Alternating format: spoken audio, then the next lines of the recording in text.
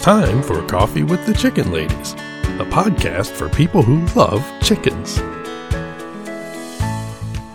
Hey everybody, and welcome. It's Christy and Holly from Coffee with the Chicken Ladies. We're here, and this is episode number 22 of our podcast, where we talk about everything chicken, family, fun, and more chickens. More chickens. We drink a ton of coffee. I'm talking a ton. But most importantly, we hug chickens every day. Every day, and kiss them too, don't forget. We brew coffee from a little coffee house here in Bel Air, Maryland. Coffee. Holly Ann, what kind of coffee are we brewing today? That is house blend. House blend, yay! If you're a fan of delicious coffee and the best scones around, and you're local, head on over to Coffee. You will not be disappointed. We are coming off of our 5,000 download garden party. Yes, we are. Which was a huge success. That was a lot of fun. It was a small gathering because we were going to, we only did like 10 of us because social distancing. We were appropriately social distanced. Yeah, outside it was great. The whole time. Mm-hmm. It was great. And we got a chance to go on Instagram Live for a few minutes and say hi to some of the folks that were on Instagram, which was nice. Really loved that. And everything came together. It did. It was fantastic. And I just want to mention that not only did we hit 5,000 downloads, we've actually hit 6,000 downloads since the party. So again, thank you so much to all of our amazing listeners. Yeah, without people listening, we wouldn't have this podcast. Right. So thank you everyone out there for listening to us. The other thing I wanted to say is if you listen and you love our podcast and you listen on Apple Podcast, if you could leave us a review, that would help us out immensely. It really, really helps us to grow the podcast. Yes. Reviews are important. They're really important to Apple especially. Exactly. Yeah. So if you are enjoying this podcast, please jump over there and give us a sentence and let us know how you feel. Rate us and also leave a written review. That would be wonderful. Thank you. Well, I just want to say thank you again to everyone. Mm-hmm. Everyone that's reaching out to us, that messages us with questions. That's what we're here for. Yes, absolutely. We want to help you. And that's why we've started this, is to help people along the way. And with our experience going through for years, we thought that we could help everybody. And really, when we started the podcast, we thought we would have some like-minded folks. Yeah. Who wanted to hear what we had to say, have fun with it. Right. Learn some things. We learned some things from them. But we honestly were not prepared for the outpouring of love and support that we have received over the past 5 months. It's been amazing. And to be honest with you, I can't remember before Coffee with the Chicken Ladies. Isn't that funny? I know. It's only been 6 months. 6 months altogether, 5 months with the podcast live. Yeah. But it does feel like years in the best way possible. Yeah. And, we love talking chickens, so we knew that other people would love talking and listening about the same kind of stuff that we do. So keep messaging us, keep sending us pics. We love it. Keep it up. But before we move on, let me take a minute to tell you about Iowa Blue Farm. It's a woman-owned, family-run, all-natural chicken treat company in the Midwest. And they make 100% all-American oven-dried black soldier fly grubs for all types of poultry. Chickens. Turkeys. Ducks. Peacocks, which I always say. Quail. Doves. Pheasants. Oh, you really got me on this one. Okay. All right. There we go. Okay. So all these types of poultry, Holly has her hands in the air right now. All these types of poultry, this is a snack that's high in calcium and protein with every bite. It's a snack that you can feel good about. And with the egg season here, you want that extra calcium for sure. They come running for that blue bag. They do. They love it. So they are baked with love. Shipped with care. And shipping is always free. So now it's time for the Breed Spotlight. Yeah! Yeah! Yeah! That's it. This week we are doing... The Dorking! The Dorking. Yes, we are doing the Dorking. I had to get that out there because... It's pretty awesome. That name for a chicken... is pretty awesome. It is. The Dorking is another very old breed of English chicken, kind of like the Sussex. They're named for the town of Dorking in the county of Surrey, in southeast England. And like the Sussex, common lore says that they were brought to England by the Romans. The Romans did a lot of bringing of these chickens over. Apparently. Now, there are records of Roman writers mentioning similar body-shaped five-toed chickens. Right. But there's nothing that proves absolutely that the birds in question were Dorkings. They could have been an earlier version of the breed. So here's my question. Where did the Romans get all these chickens? This is a good question. Because everything that when we look into it, everything is like, the Romans brought these chickens here. Right. The Romans took them there. Yeah. The Romans were like the chicken highway. They were. Of the ancient world. That's what I want to know. I've even seen some livestock historians say that they're not sure that the Romans brought the chickens into England. It could have been the Romans taking the chickens back to Italy. I saw that also. Mm-hmm. So there's nothing really clear. One thing is clear is they have 5 toes. They do. Polydactyl, one of your favorites. And there was some writings from the Romans that said that these chickens that had 5 toes were like the best breeding stock. Yeah. So it's kind of cool. It's kind of like the Faverolles. Right. That 5th toe is really cool looking. Yeah, we'll get to that, the Faverolles Dorking connection in just a little bit. But I do want to say, in reply to the 5th toe being this great Italian breed, that Silkies have 5 toes too. Yes. And Silkies did not originate in Italy. No. It's really hard to find good written records that are reliable, that give you any detail. It's just a genetic trait. Now, right. Here's the thing, like, working in small animal medicine, there are cats who are polydactyl. Like also, the Hemingway cats. They have an extra dew claw. Mm-hmm. So instead of 1 dew claw, they have 2. And they're really cool. Mm-hmm. So it is a really cool thing. It's just a genetic factor in their breeding. But we don't know that it's attached to any particular geography. Here's what we do know. Dorkings were a very popular breed in early America. They were spread across much of the existing country in about 1840. Okay. According to the Heritage Poultry Conservancy. Which kind of makes sense because, so English came here and they probably brought the Dorking chicken with them. Most likely. As far as I've been able to find, and I've been doing a lot of research on this lately, there are no hard and fast records on the types of chickens that were brought to early America. Right. And once they were here, there's even less record of them because by and large they were let run free. Yeah, they just came and said, here you go. Pretty much. And so records of early American livestock are difficult to find. And because I'm working on the Hog Island sheep book, this is sort of a quagmire that I've been sinking in, just trying to figure out some of these early breeds. Oh, yeah, definitely. And just hitting a brick wall. But we do know the Dorking is here. They're currently on the Livestock Conservancy's watch list. Okay. The Dorking is a dual-purpose chicken. Right. The Dorking has been recognized by the American Poultry Association since the original printing of the Standards of Perfection in 1874. Right.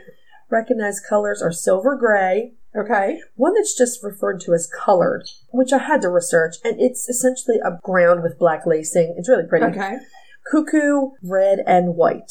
Okay. All of these have a single comb except the white and the cuckoo. They have a rose comb. I've seen those. Those were some of the ones that I was researching. Mm-hmm. The white was pretty. I mean, and they're really pretty birds. They are pretty birds. I like them too. Yeah. Red earlobes, large and broad body. Another one of your favorite things, short white legs. Short-legged chicken. Like I'm almost speechless with these nails. Like the little short legs. And the 5th toe. It's like the dachshund of the poultry world. Yes. The little tiny short legs. Except for the white and cuckoo, the roosters have a black breast and black front. Okay. And they were a foundation breed for the Faverolles, and it is really easy to see them in that breed. Oh, yeah. With the short legs, the black, all of the 5th toe, all of that. There's also a bantam variety. Oh, wow. Yeah, I think it's pretty hard to find, but it does exist.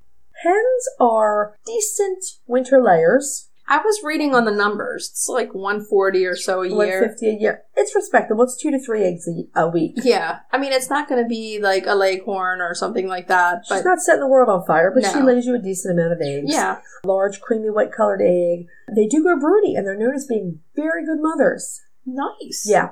Slow growing and pullets or late layers, as you would expect. They were popular show birds in England in the mid-1800s. Okay. And they're supposed to have super good personalities, really genial and friendly. That's what I saw too. They're really friendly birds. Yeah, I mean, I like the looks of them. If someone local had them, I'd probably be like, put them on your list. Gotta add some Dorkings to the flock. You're gonna have like 500 chickens on your 4 acres. Yes. Because you love all the chickens. Yes, I do. You're like, when we do the research, you're like, okay, I need this chicken. I need this chicken. I need this chicken. I need that chicken too. You know what chicken I'm not going to get? The Malay. Yes. But I was going for the Morans. What? Yeah. They're pretty, but... You're like, I got the best goddaughter ever, so I don't need... Oh, Drusilla, yeah, I don't... I can just live vicariously. She was good for you. She was good for you. Oh, no, she's fantastic. I just, after having several bully Swedish flowers, I just don't want to bully Moran. She was not in with anybody else at the time. No, she had free run of what is now the Rescue Roosters yard and coop. Drusilla had that first. Yeah. And when I came to pick her up, Sophia and I came, she didn't even care. She was just out there digging in the corner like, She had the best time. She started their dust baths for them. Yeah. So anyway, back to the Dorking. It was a really popular chicken. There are a lot of good things about it. There were several Dorking clubs that existed in the late 19th, early 20th century. Okay. They were pretty much all gone by the end of the Second World War. Right. The club started up again in what decade? 70s. 1970s. Like most heritage breeds, the Dorking just would not have worked in an industrial setting. No. I mean... But they don't lay enough eggs. Exactly. But as a homestead chicken, not a bad choice. Very friendly. They're probably good with kids. Yeah. They're neat-looking chickens. And it sounds like they'd be another alternative if you want broody hens for breeding. Oh, yeah. And most broody hens, which we were discussing earlier, are larger. Yeah, that's right. Yeah, they do tend to be the setter breeds for whatever reason. Right. Again, with the exception of the silky. So the Dorking is a bit of a harder to find breed. You can visit the Livestock Conservancy's breeder directory. Right. Sandhill Preservation Center has had breeding stock at various times. And I'm sure you could get eggs to hatch. Hatching eggs, probably. Mm-hmm. Yeah. If you just want pet quality, My Pet Chicken actually has them. Oh, really? Mm-hmm. Nice. Yeah. And there is a Dorking Breeders Club of North America. Lots of good information there. You can probably find breeders there as well. That are somewhat close to you. Yeah. All in all, a really cool English class of chicken. Definitely. Look them up. Look on Google just to see what they look like. They're really cool. Yeah, I think they're really cute chickens. Oh, and some of the roosters are damn gorgeous. Okay, so now we're going to move into our main topic. Mm-hmm. And today, we're going to talk about a few things. The first thing that we do want to talk about is chicks from the age of 3 weeks to about 12 weeks. Mm-hmm. And we're right in that category now. Yeah, we've been getting some questions from listeners. Yes. About when we start taking chicks outside. Right. And at what age we start to integrate them. Now, the integration we're going to be talking about on another episode. Yeah, that's a big subject. It is a big topic, and there's a lot that can go into that. Yeah, mm-hmm. Definitely. So we're just going to talk a little bit about when we start taking our chicks outside. Right, because, everyone right now is getting chicks either now. We got ours really early this year. We did. In the beginning of March. Ours are 6 weeks old now. And when you should start even taking them out, they need to get into the grass, but they need to be at a point where they're feathered. Right. So they can kind of have a little bit of protection against the elements. Yeah, it's hard to regulate their body temperature when they're just covered with downy fluff. Exactly. So I don't take mine out before 3 weeks.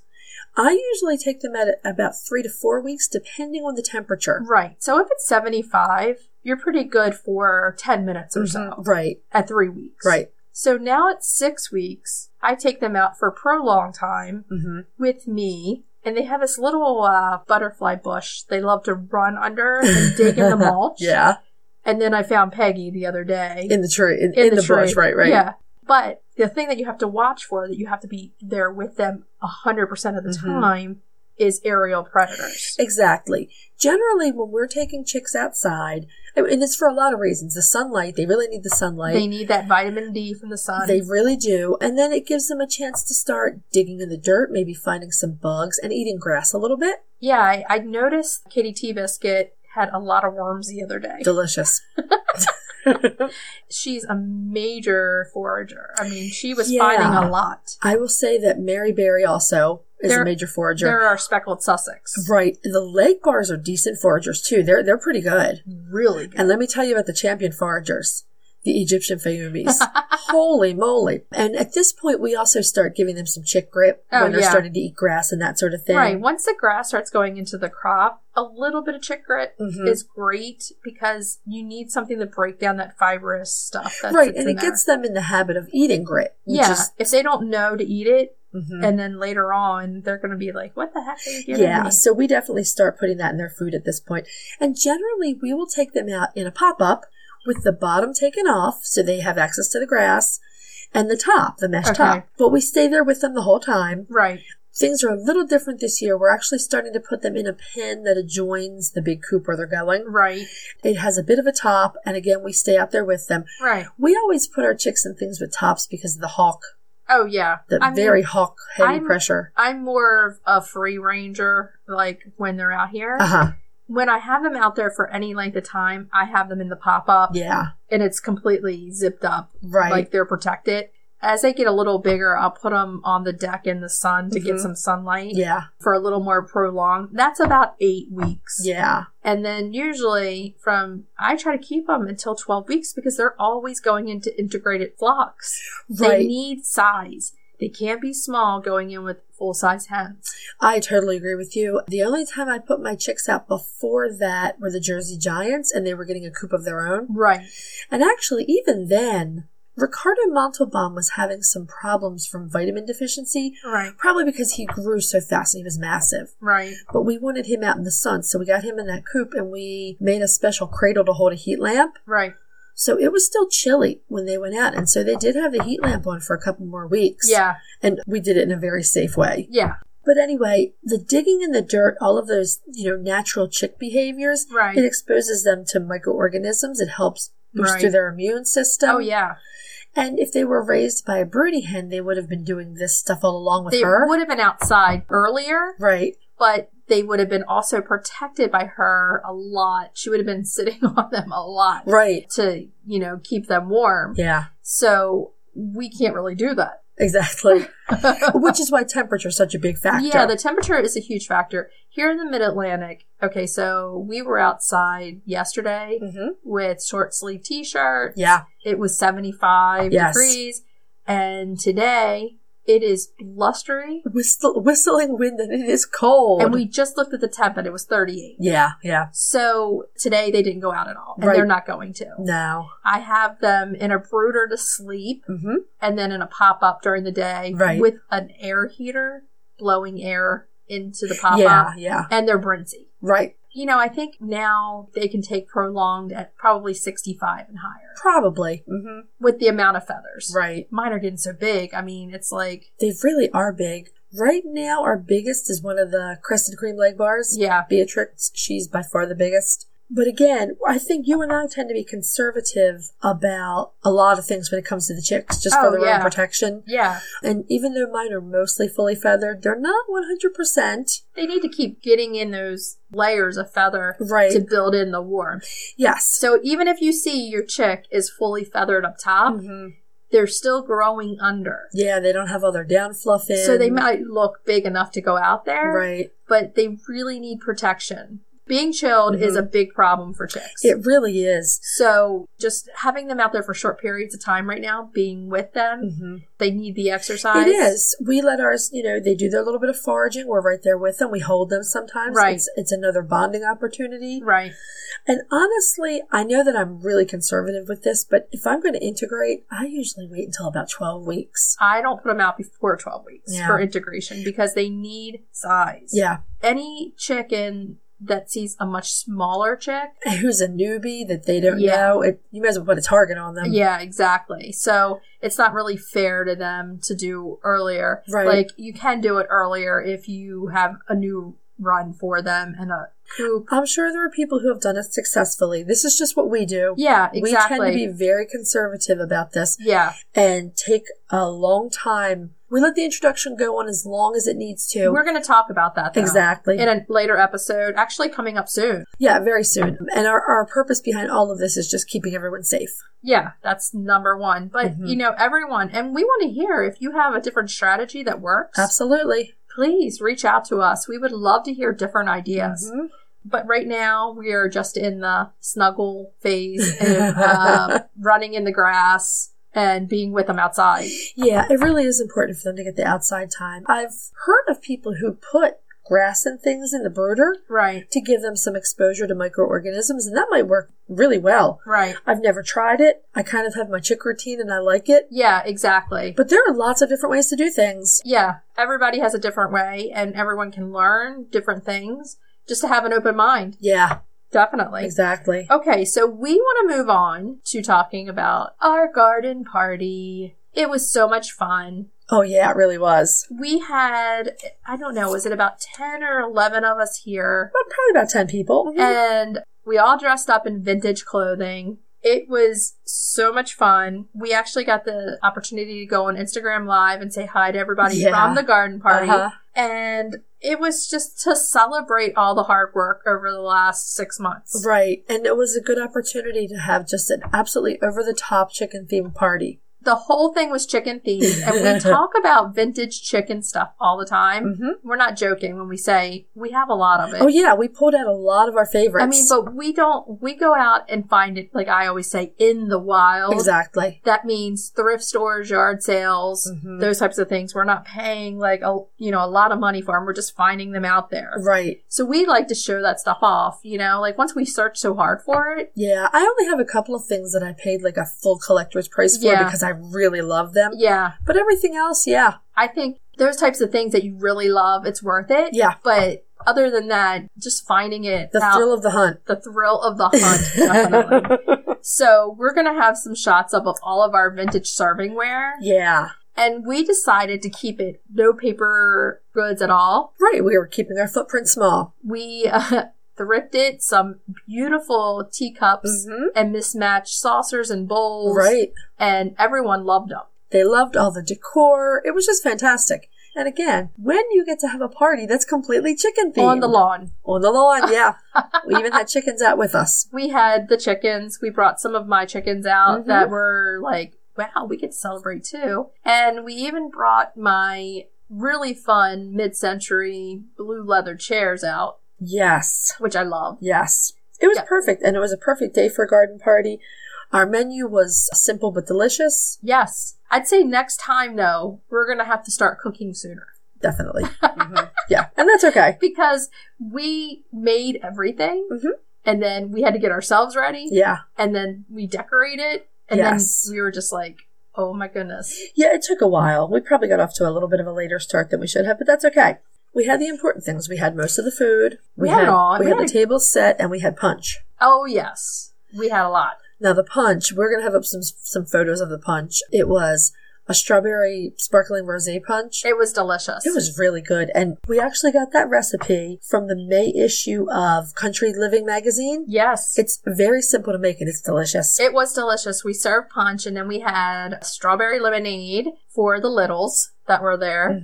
And we had coffee. And it was delicious. Some of the stuff that we served, we just want to kind of recap what we did with it because it's so easy for everyone to do this. Yeah.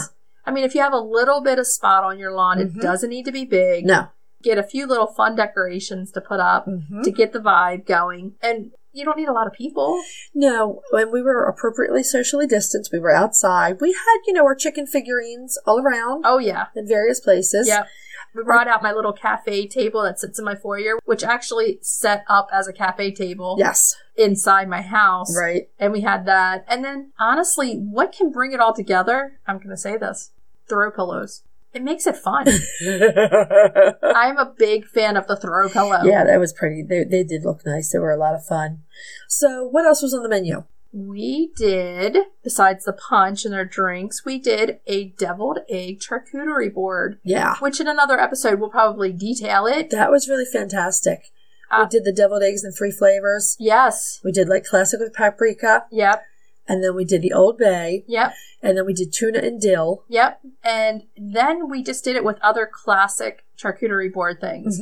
So we had all different kinds of olives, chickpeas, peppers, grape tomatoes or vine little tomatoes, and an assortment of nuts.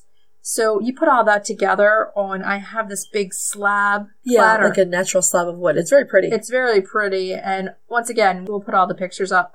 It just makes it so inviting that you want to eat it. We also did cucumber sandwiches. Yes. And we did both gluten and dairy free and regular. Of course. And we did a huge seasonal fruit salad, which came out beautiful. It was delicious. Was so pretty. We put that in this gigantic hen tureen that I have. It was huge. She has a top. Yeah. So, it kept it clean. Kept the bugs off the fruit. Yeah, it was great. Which was great. And then we did a Cobb salad, which we'll talk about again later in another episode. Yeah. And our desserts were cupcakes, chocolate cupcakes with gluten hibiscus. And dairy free, of course. With hibiscus frosting and pavlovas. They were good. So pavlovas, if you've never made a pavlova before, it's a meringue shell. Yeah. And often it has whipped cream and fruit in it. We opted for lemon curd. Yep, with raspberries. Mm-hmm. And we're going to give you my whole egg lemon curd recipe in just a few minutes here. Yeah. So it was a fantastic day. Busy. I was wiped out by the end. Yeah. I think because I was so excited also. Probably. But it was great. It was so much fun. Yeah, I would say don't be afraid to host a completely over-the-top Chicken Lady garden party, should you want to do so. I think it's a great idea because if you like chickens, you have chickens. I'm sure you have chicken stuff. Just get a few of your friends together, sit on the lawn, drink some punch, and use all those fun things that you get, like my vintage punch bowl, my mid-century roly-poly punch bowl. Right, which is perfect. Loved it. Yeah. I finally got to use it. When you find the thrill of the hunt of all these vintage things, use them. Yeah. And you feel good doing it. Well, and we talked about vintage deviled egg dishes in our previous episode. Yes. And we pulled out some of them. Oh, yeah. So that was great. And of course, make all those egg-based dishes, including the deviled eggs. Oh, yeah, and the Cobb salad. We even had the eggs on the salad. What was your favorite thing about the garden party? I think all of our chicken stuff everywhere. You know, like our statuettes and all of that sort of thing. Oh, yeah. And the deviled eggs, maybe. Yeah. I think my favorite thing, I had two favorite things, were how it came about and how it was decorated and it looked. And my second was our everybody dressing up. Yeah, that's fun. It was a lot of fun. Yeah. And our fascinators. Yes. I love those. Yes. I think we should just take a minute to extend an enormous thank you to the third member of this team. Oh, yeah, definitely. So, you see, Chrissy and I were the chicken ladies. Well, we could not make this work without Pete. Oh, definitely the not. invisible third member of this team. Yes. He is tirelessly supportive. We're thankful for his excellent editorial skills. He believes in and accepts our vision completely. And he loves the tiny raptors. Yes, he really does. He really does. He's a chicken lover. Yes, he does all of our editing for us. And he photographed the garden party. Yes, because he he is a photographer. So, yeah, I did manage to get a few shots. That's it. Yeah. But we were busy. We were pretty busy. So, yes, Pete, we want to say thank you so much for all of your hard work. You definitely are the third person of our team. Yes. And without you, we couldn't do it. Believe me, because we do a lot of laughing while we record. So we need somebody to take out a little bit of it so that you can hear us talking. He fixes all kinds of things that we don't even anticipate. And just, again, he's incredibly supportive and tireless. And we love you, Pete. Thank you. Yes, you definitely. are the best. Thanks so much. We couldn't do it without him. No. So we wanted to talk just for a minute before we move into cracking the eggs about what does the future hold for us. And what I think we want to keep going on what we're doing. We love this podcast. Yes, we do. We love recording. We love talking and getting to know everybody. The research that goes into it. We love everything. Yeah, we want to keep going. It is a labor of love. Yeah, so that is really what the future holds for us. Plus, there's some exciting stuff coming up. Some exciting interviews that we have. Yes. And maybe some writings. Yeah, I've said a few times that I'm working on a book on Hog Island sheep. Right. And it could be that we are simultaneously working on some other writing projects. Definitely. And we just want to keep going. What we want to do is share the love for the chicken lady life. Yes. A lot of people are like, the crazy chicken lady. But the crazy chicken lady has a pretty cool life. Absolutely. That crazy's someone else's label. Yeah. It's a chicken lady lifestyle. It's a chicken lady life, right. The lifestyle, that's what we're framing. Don't be afraid to do it. Don't be afraid to be a chicken lady. No. Live it. Live it and have fun with it. And, you know, I can tell you how many neighbors that day. They all wanted to come to the party. And how many neighbors went by super slow. Right? They were like, whoa, what's happening? And, you know, my husband was working in the back and people were stopping and asking him what's going on. They said it looks so cool. Don't, you know, not do something because you think it's crazy. Embrace it. Yes. Embrace life and hug your chickens. Yeah, and throw that garden party. Exactly. Definitely. So what we want to do now is... Oh my goodness. Cracking the eggs. That's some serious crack right there. Cracking the eggs. So we're going to share one of the recipes from the garden party. Right. This is my recipe for whole egg lemon curd. Right. Because we hate separating eggs for no good reason. Yeah. You always say you're going to use them afterwards, but somehow I don't think. I find that if I plan a menu ahead where I've got to use, then that's okay. But generally it doesn't work that way. No. So lemon curd it's like a spring standard.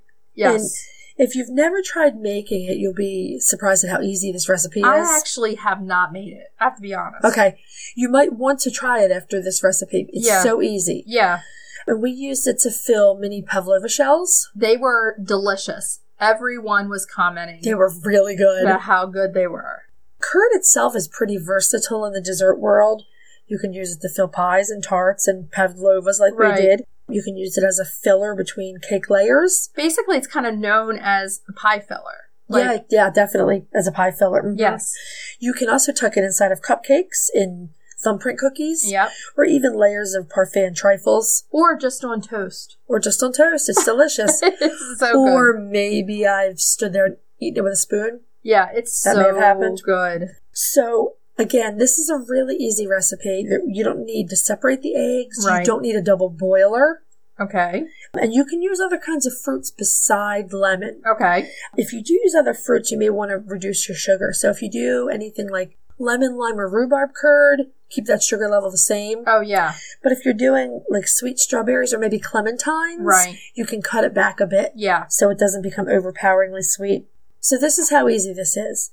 You put your whole eggs, your sugar, and your juice in a saucepan. Okay. You whisk them together. Put them on the heat. Okay. You're going to keep stirring constantly. You're going to add cubed butter. What is your heat? Is it like a low? It's a low medium, which I have. If you check the recipe out on our website, I have it there. It's like a low medium. Okay. And then you'll have cubed butter set to the side. Okay. And again, because I'm dairy free, I use Earth Balance. Right. It worked perfectly. No one even knew that was dairy free curd. No. So you put your cubed butter in, you stir it constantly. It will thicken to the point where when you drag a spoon or spatula through it, you can see a clear space at the bottom of the pot. That's when it's finished. And that's it. That's it. You take it off the heat, you let it cool, you're good to go. Awesome. It was absolutely delicious. Thank you. It really was good. And here's the other really great thing about this recipe. If you don't stir it enough and you start to get lumps from the eggs in your curd, just put it through a strainer. Yeah. Or a sieve, rather. And it'll take the egg bits out and perfect, and no one will ever know. No one will know. You can fix it to be perfect. So there you go. Delicious, pretty elegant springtime dessert. Really versatile. Wait till you see the pictures of how we served it. It looks beautiful. It really looked beautiful. Yeah. Okay, so I think it's time for retail therapy. Retail therapy. Yeah. Yeah. So today, we're keeping with the theme of the garden party. Yes. And we are talking about chicken teapots. Chicken teapots, yeah. Okay. So we're going through all of the vintage things that are out there. And there are tons of chicken teapots. I think the chicken teapot might take the cake for amount of chicken teapots. You might be right. I mean, it is an immense amount of teapots out There's there. so many of them. So we're going to give you a very, very quick, brief overview of tea. And just as an aside, again, we mentioned the May issue of Country Living magazine. They have a really neat little article on tea and tea collectibles. Yes, which was really good. Yeah, and we didn't see that until after we'd done the garden party. Yeah. But it's really neat if you want to check it out. They have a timeline of the history of tea. So teapots were originally developed and used in China around the year 1500. Right. And the teacup itself actually predated the teapot. Tea was made in cups, so they were kind of your original teapot. This goes back to the question of what comes first, the chicken or the egg. What comes first, the teapot or the teacup, which we have the answer to. It's the teacup. The teacup. Yeah. And chickens appeared on teapots and cups very early on. So chickens were a very important food source in China, and they're also one of the 12 animals in the Chinese zodiac. Yep. So lots and lots of chicken stuff. It's what we've talked about many times over. You're into what you're into. Right. People who are into chickens want that to reflect in the stuff they use. Generally. They want to, say, okay, I'm into chicken, so I want to use chicken dinnerware, chicken teapot, chicken teacup. So that's pretty, amazing that even way back then. It is. This is how special teacups are to some people. So in 2014, Sotheby's auctioned off a rare teacup that was really beautifully painted with chickens and a mountain scene. Okay. It was from the Ming Dynasty. Wow. You want to take a guess how much it sold for? Well, I know, but... Okay.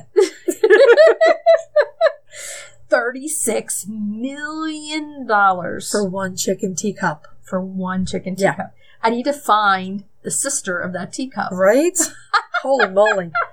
So tea and its accompanying pot moved across Asia, and it was eventually adopted by the spread of the British Empire. Right. And from England, of course, the tea traveled to the New World along with teapots and teacups. Yep. And needless to say, by this point, tea is a worldwide phenomenon. The glory of the teapot waned a bit when the tea bag was invented. Okay. But people still love their teapots. And we sure love a vintage chicken teapot. Oh my goodness. Okay. If you're listening to this and you like collecting vintage chicken anything, do yourself a favor and do chicken teapot and hit images on Google. Just a Google search. And then hit images. Oh my goodness. The sheer number is amazing. I mean, and a lot of them are painted with chickens, but a lot of them are also... They're shaped of the chicken. In the shape of the chicken, There are some really cool, like, rooster teapots. It is amazing the number and the originality of these teapots. It really is. I am partial to the mid-century modern whistling chicken teapots. Oh, yeah, I like those. Where like the spout is a chicken neck. Oh, yeah. Those are super cute. I really like them. But there are some beautiful, beautiful china and porcelain teapots. Oh, definitely. There's some whimsical teapots.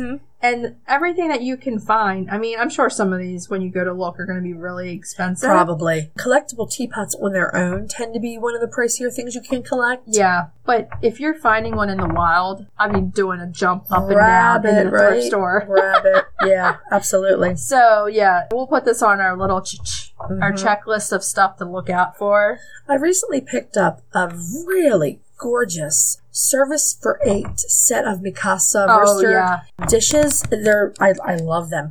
But there's a teapot, and apparently it's extraordinarily hard to find. Yeah. So that's the thing I'm going to be looking for. Oh, yeah. Any of these teapots, if I could find them, I would be happy. Yeah. Oh, yeah. Absolutely. I mean, they have the stackable ones, too. Oh, look at that. It's literally 3 chicken-shaped teapots stacked on top of each other. In size. Like, they're like nesting boxes, but teapots that are chickens. Wow. Stacking redware chicken teapot set. Made in Japan. Super cool. That's vintage, definitely. Yeah. So, that was the one thing we thought for retail therapy would kind of go with our garden party. Yeah, yeah. And just one more thing that we can collect, that's chickens. Absolutely. And be on the lookout for. So, do you want to tell everybody what we're going to be talking about next week? We are doing another American chicken, the Buckeye. Yay! We're going to talk about chicken-safe gardens. That's going to be so much fun. Yeah. Our recipe is a strawberry baked French toast. Oh my God. Amazing, right? And then we're going to do some more vintage talk. Retail therapy is vintage hens on nests. With Ellen from Fab 4 Hens. That's right. We have a guest to talk about that. We have a guest. Yeah. So we can't wait. It's going to be such a fun episode. And it's the week before Mother's Day. Yeah, that's fun. That's going to be fun. So, I don't know. What should we tell everybody to do? Hug your chickens every day. And kiss them too. Don't forget. We'll see everybody next week. Bye-bye. Bye. If you'd like to see more of us, please follow us on Instagram at Coffee with the Chicken Ladies. If you enjoyed this episode and you'd like to help us grow the podcast, please leave us a review on Apple Podcasts. If you'd like to become a patron of the show so that we can bring you even more high-quality chicken content, please visit our Patreon page, patreon.com/Coffee with the Chicken Ladies. Thanks for listening.